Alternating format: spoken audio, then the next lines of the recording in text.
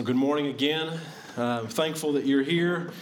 As I begin, I want to just thank Ray Pyle for preaching in my absence last Sunday as I was gone with my family for a few days for spring break.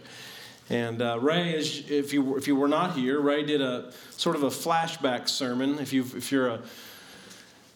watched a TV show where they kind of do a flashback that just to develop the character a little bit, we kind of envisioned Ray's sermon and another sermon that James Henderson's going to preach later in this series, kind of doing the same thing, kind of flashing back to Peter's life, giving us some more context as we look at Peter's life and some of the things that shaped the person that he is, who is writing this letter that we've been studying through in 1 Peter. So if you were out last week, because it was also your spring break, I encourage you to go back and listen to that sermon. I appreciate Ray stepping in. Today we are going to return, though, to 1 Peter and continue working our way through this letter. We're going to be in 1 Peter chapter 4, and we're going to cover the first 11 verses in 1 Peter 4.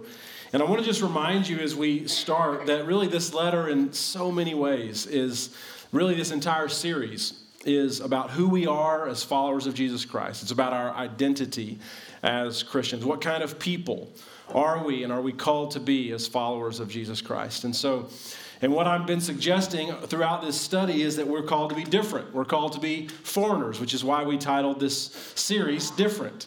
We live here, but we aren't from here.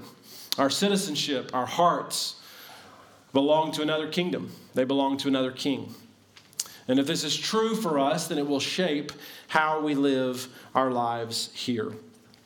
And so I want to pick up in 1 Peter chapter 4, beginning in verse 1. This is where Peter begins. He says, "Therefore, since Christ suffered in his body, arm yourselves also with the same attitude, because whoever suffers in the body is done with sin." I want to stop here, and you can leave it there for just a second. One thing that we know about, that you need to know about 1 Peter 4 is that the word suffering or suffer shows up more in 1 Peter than in any other New Testament book. Two of those places are here.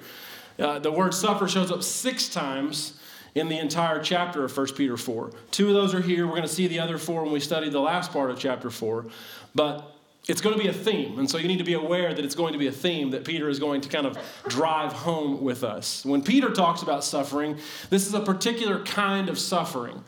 Peter's talking about it, suffering in 2 specific ways. I want to kind of talk about those for just a second. Suffering, number 1, he's talking about suffering that comes because you have denied yourself because of your relationship with Jesus. You've chosen not to do certain things.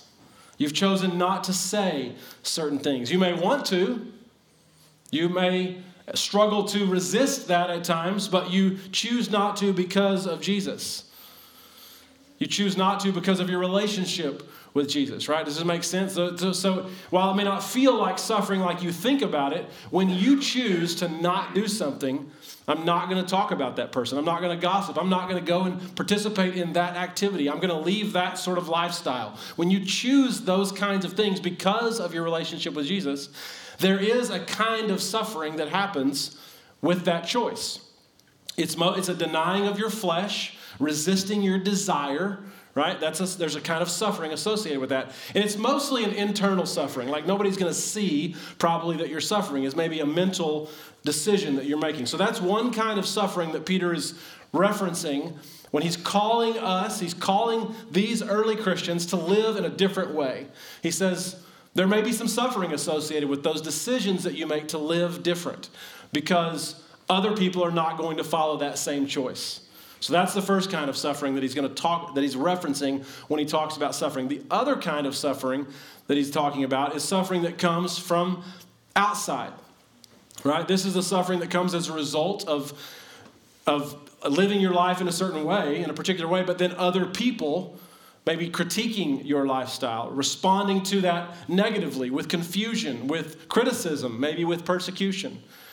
And right here at the beginning of chapter 4, Peter says that the way to endure that sort of suffering is by arming yourself with a certain attitude. I want to look again at what he says. I want to go to the next slide. I want to highlight the middle part of this verse. He says, "Therefore, since Christ suffered in his body, arm yourselves also with the same attitude, because whoever suffers in the body is done with sin. That word attitude there means to have a certain kind of mentality.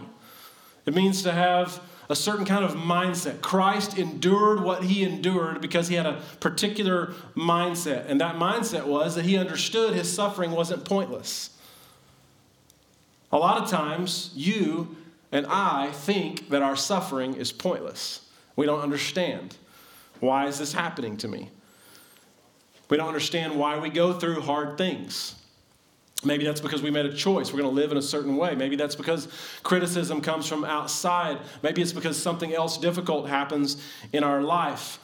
But we think a lot of times that our suffering is pointless. We don't understand the reason or the meaning. And Peter, wanting us to be like Jesus, says, hey, as you suffer, think about how Jesus viewed suffering and do that.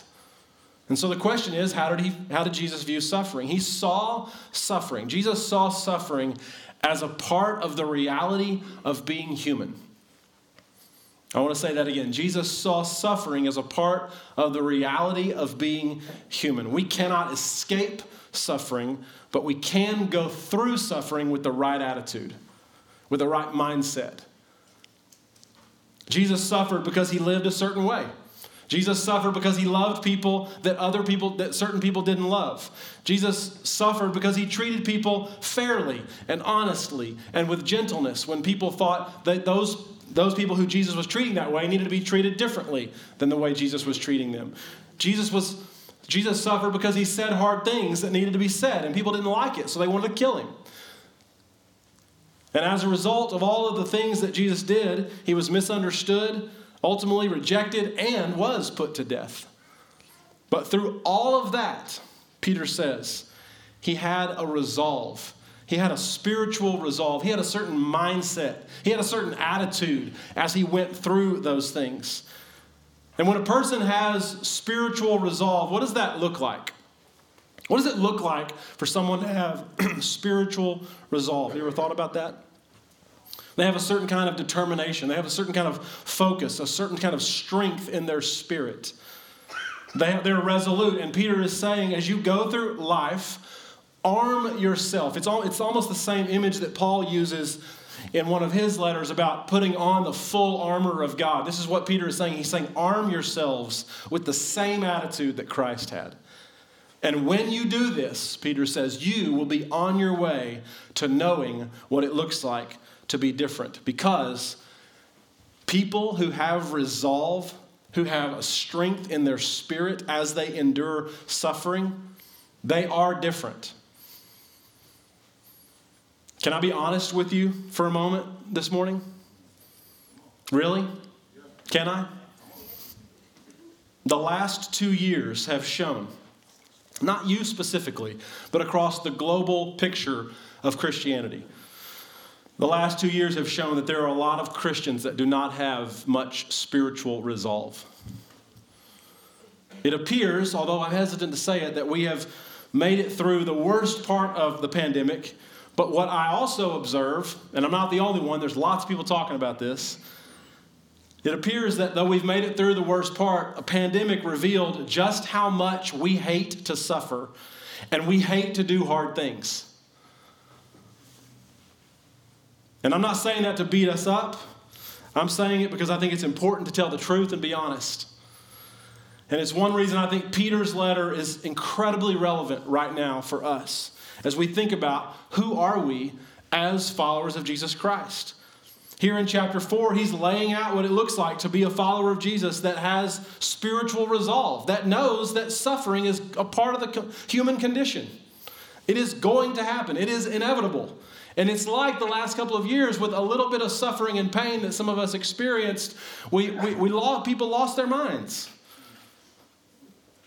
And the first thing that he says is if you want to be different in this world and not be complaining constantly when you endure hard things, not be blaming other people when you endure hard things, but just enduring it, if the first thing that he says is to arm yourselves with the same attitude of Jesus Christ. And then he says this line,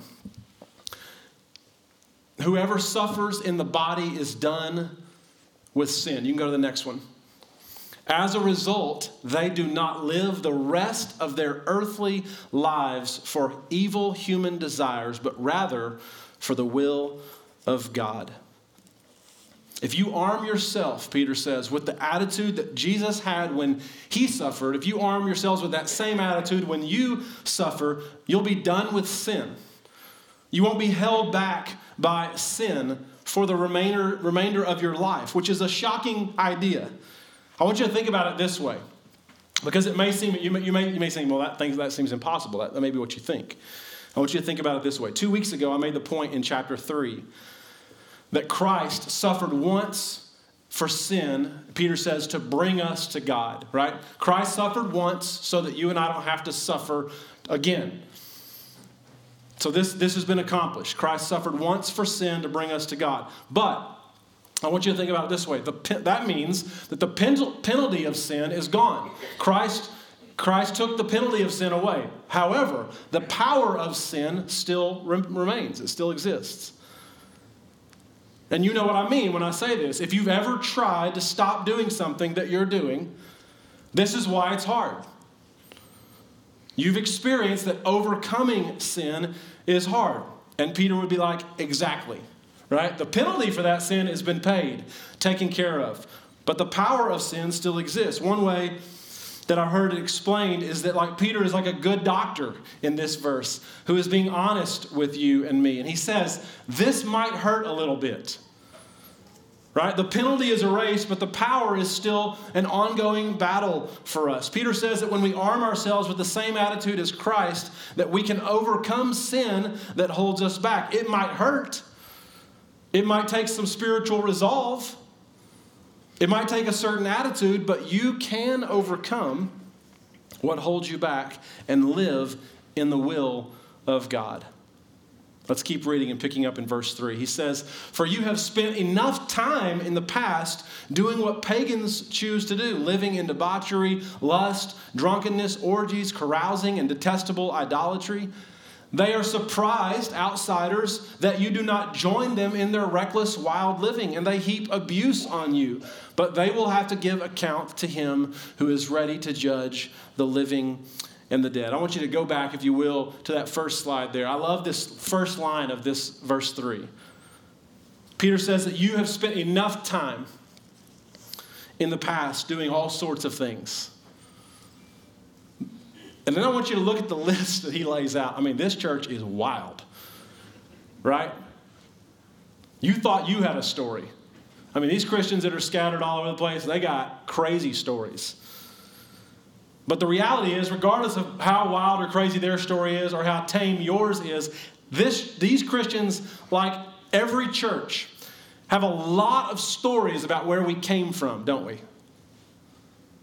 We have a lot of stories about where we came from. And Peter is like, you've spent enough time living that way. Don't waste any more time living that way. Don't go back there. Sin has already eaten up more time than it should. Because that's what sin does, doesn't it? It eats up our time. Sin eats up our relationships. Sin eats up our resources. Sin eats up our peace, right? And so many of us, we could just line up one by one, could stand up here and give our testimonies about how sin has chewed up so much from us, taken so much from us. And Peter says, I know that sometimes that old way of living calls you back, but you've spent enough time there. Peter's original audience, different from us, was experiencing abuse from their non-Christian neighbors. They didn't like the lifestyle that these new Christians were living, the changes that following Jesus meant for their life. They got criticism for that. And they're like, what's wrong with you? Why aren't you joining us? Come join us. Ever been asked that question? The early Christians were blasted for things like not honoring the emperor. Aren't you going to honor Caesar? Not pursuing sex whenever they wanted to, chasing after whatever pleasure they wanted to chase after, having passive attitudes toward Roman customs. They earned the reputation of being haters of humanity. Christians did, earned the reputation of being haters of humanity and traitors of the Roman way of life. And as I said a couple of weeks ago, they were also, in addition to all these kinds of things, they were accused of cannibalism because it was a well-known fact that when Christians gathered, they were eating the body of Christ and drinking his blood. And people outside didn't understand that language, didn't understand what that meant. And so they were accused of being cannibals. And they received rejection as a result of that. Persecution, criticism as a result of their distinct way of life. And all of that obviously was hard. So Peter says, keep the end in mind. Your detractors will have to answer to God too.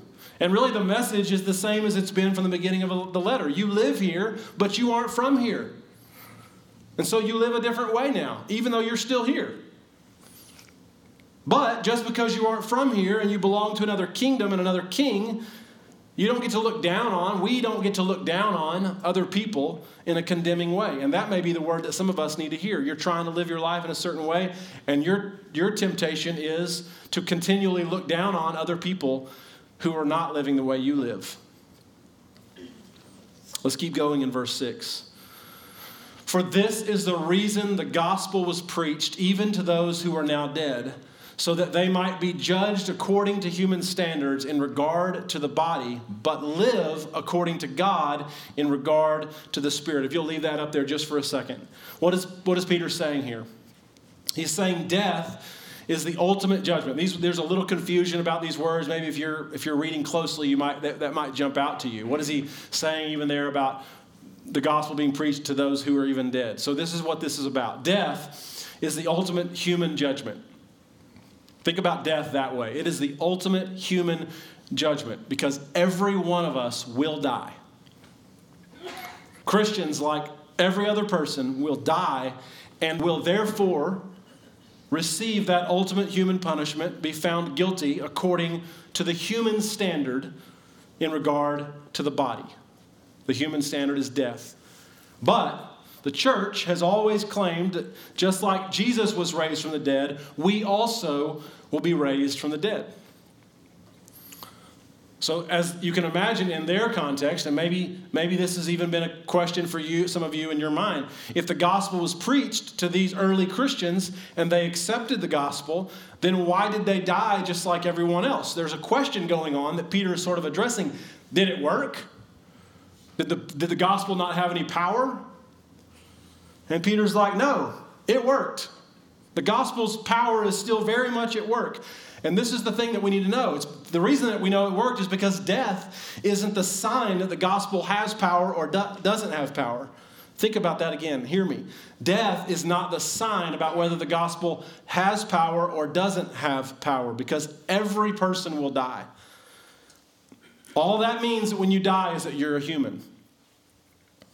The sign of the power of the gospel is not death, it's resurrection. The sign of the power of the gospel is not death, it's resurrection. And this is really important because, like many of you, I was raised on a steady diet of preaching that emphasized God's judgment, right? And that shapes you when you hear that sort of preaching over and over and over again. And a lot of people were scared, quite honestly, into following Jesus because they were told that judgment is coming. And Peter says, yes, one reason that the gospel is preached is because everyone will have to give an account. Paul talks about this in Romans 14.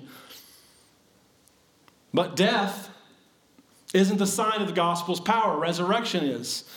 A future judgment is not the only reason that we preach the gospel, that we share the gospel. We share the good news of Jesus Christ because we want people to know that their sin has been dealt with. We need to know that our sin has been dealt with. Some of us have been Christians a long time, and we're still struggling to grasp the reality that your sin has been dealt with by Jesus Christ. Praise God.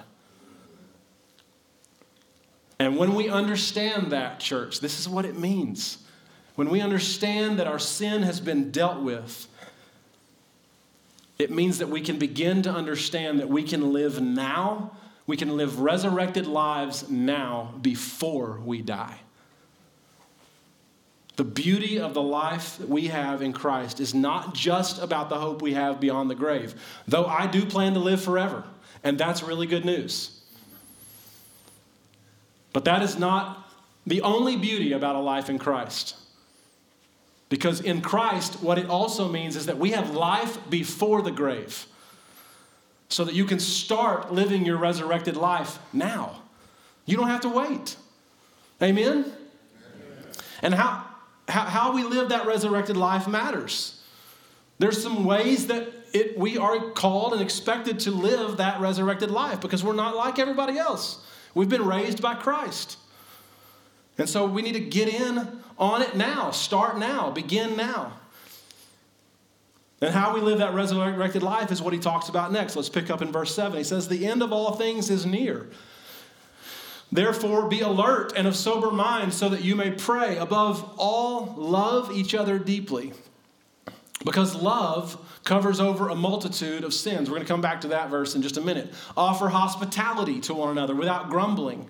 Each of you should use whatever gift you have received to serve others as faithful stewards of God's grace in its various forms. If anyone speaks, they should do so as one who speaks the very words of God. If anyone serves, they should do so with the strength that God provides, so that in all things God may be praised through Jesus Christ. To him be the glory and the power forever and ever. Amen.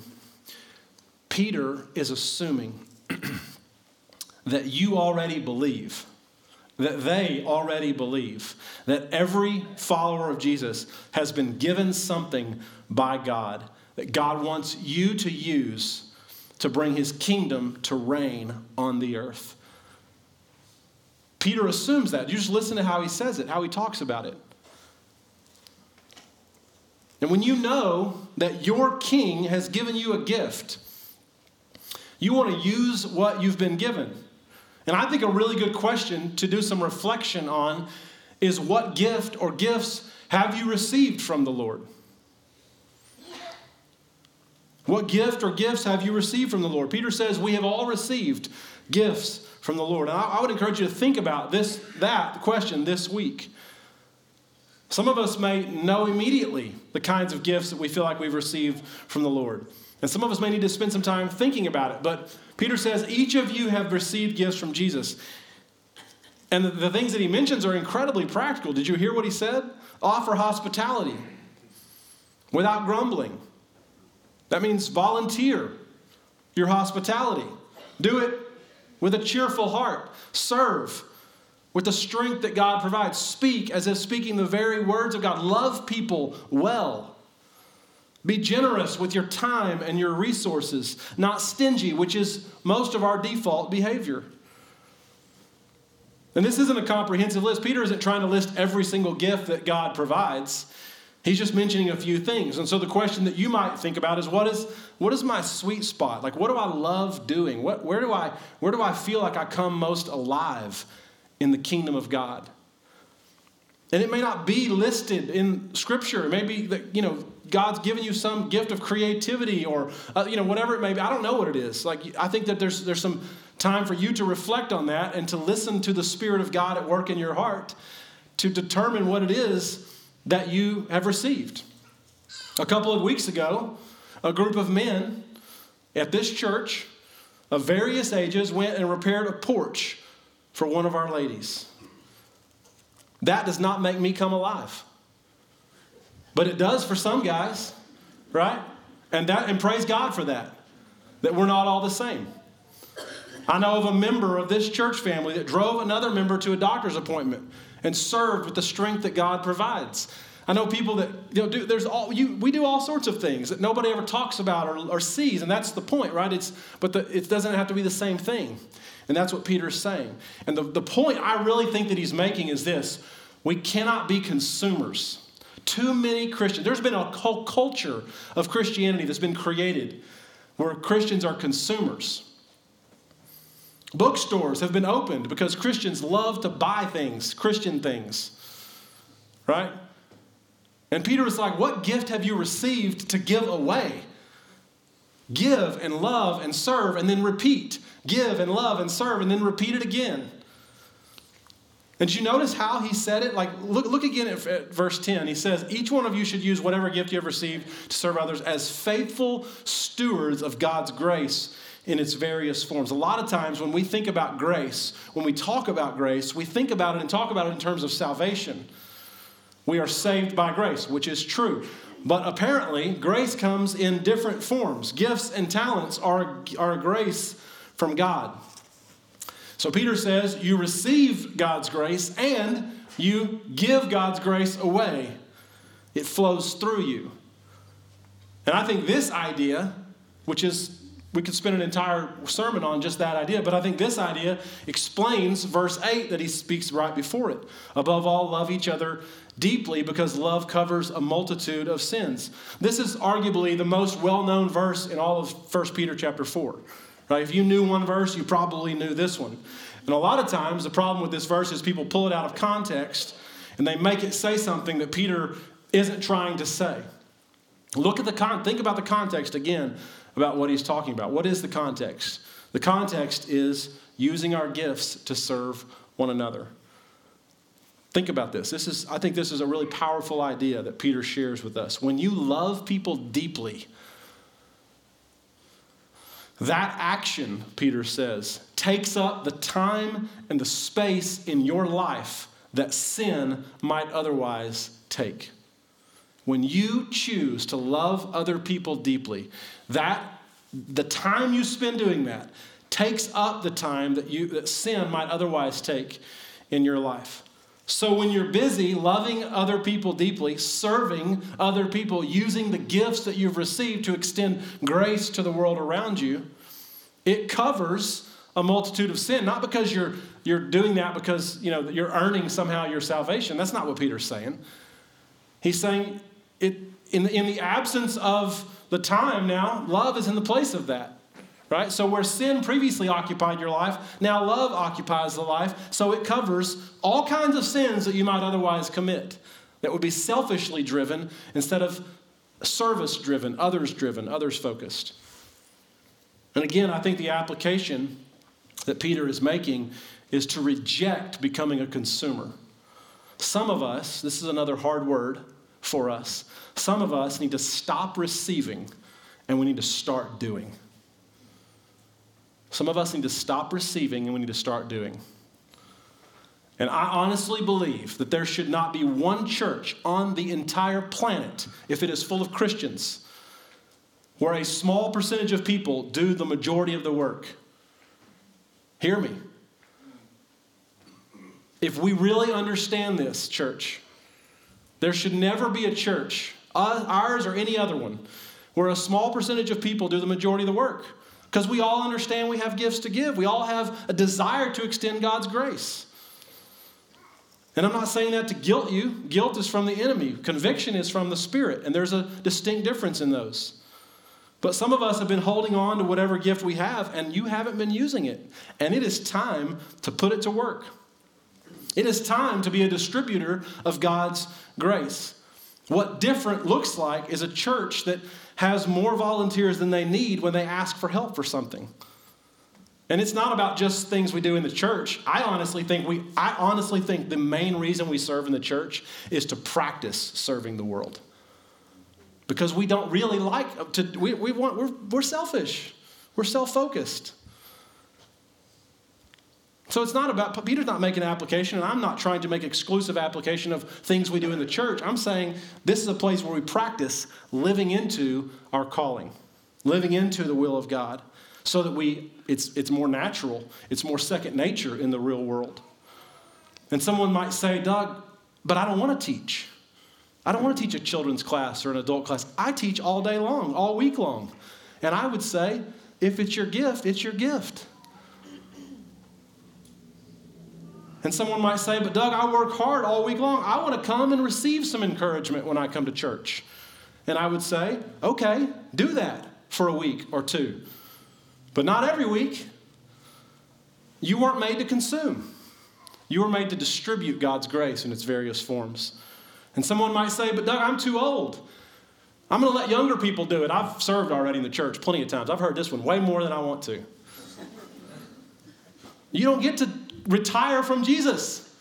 You don't get to stop working in the kingdom. And some of our students might say, but I'm too young. There's not really anything I can do. That's not true. There is plenty that you can begin doing now.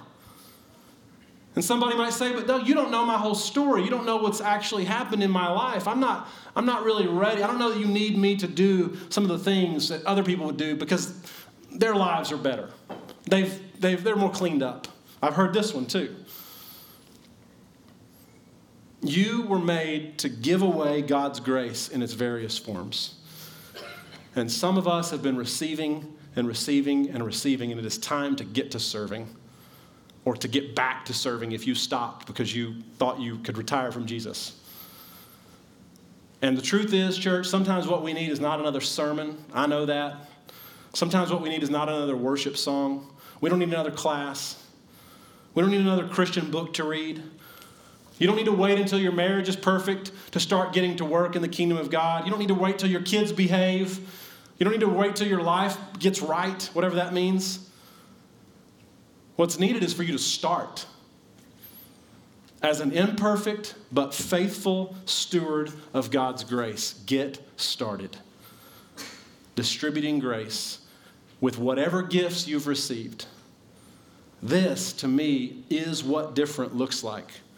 And this is who you are in Christ.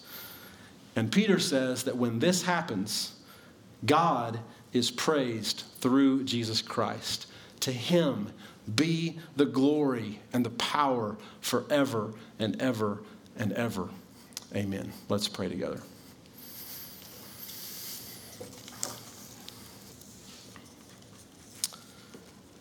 Father, we are humbled that you would see it fitting and appropriate to allow us to be stewards of the grace that we've received, carriers of the grace that we've received into the world around us. God, I pray this morning that as we think about specifically our suffering and things that we endure, that you'll help us to be armed with the mindset of Jesus Christ, the attitude of Jesus Christ. And that also as we think about the life that we have in Christ, that you call us to live our resurrected lives in a particular way. That you'll give us courage and conviction and clarity about what we need to do and where we need to serve and how we need to get to work.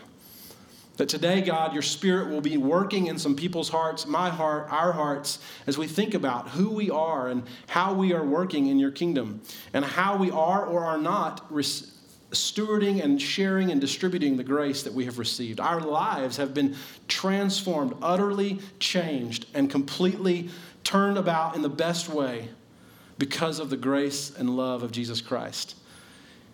And I pray that we will have the resolve to begin to start putting the experience that we've had to work in the world around us, in this church, in our relationships, in our homes, in our jobs. And we're thankful, Father, that you continue to pursue us and that you love us. We're thankful that in Christ we have the gifts that we have, the blessings that we have, Father. And we're thankful that your blood has covered all of our sin, that it has been dealt with, that the penalty of sin is gone, and that we can live in freedom and in the knowledge knowing that we will live with you forever. We pray, Father, that you'll help these realities sink into and settle into our hearts today. You'll give us ears to hear what we need to hear, hearts ready to receive what we need to receive. We pray through the name of Jesus Christ. And the church said, amen. If you would stand with me this morning, we're going to sing one song and then there'll be a closing prayer. Let's sing together.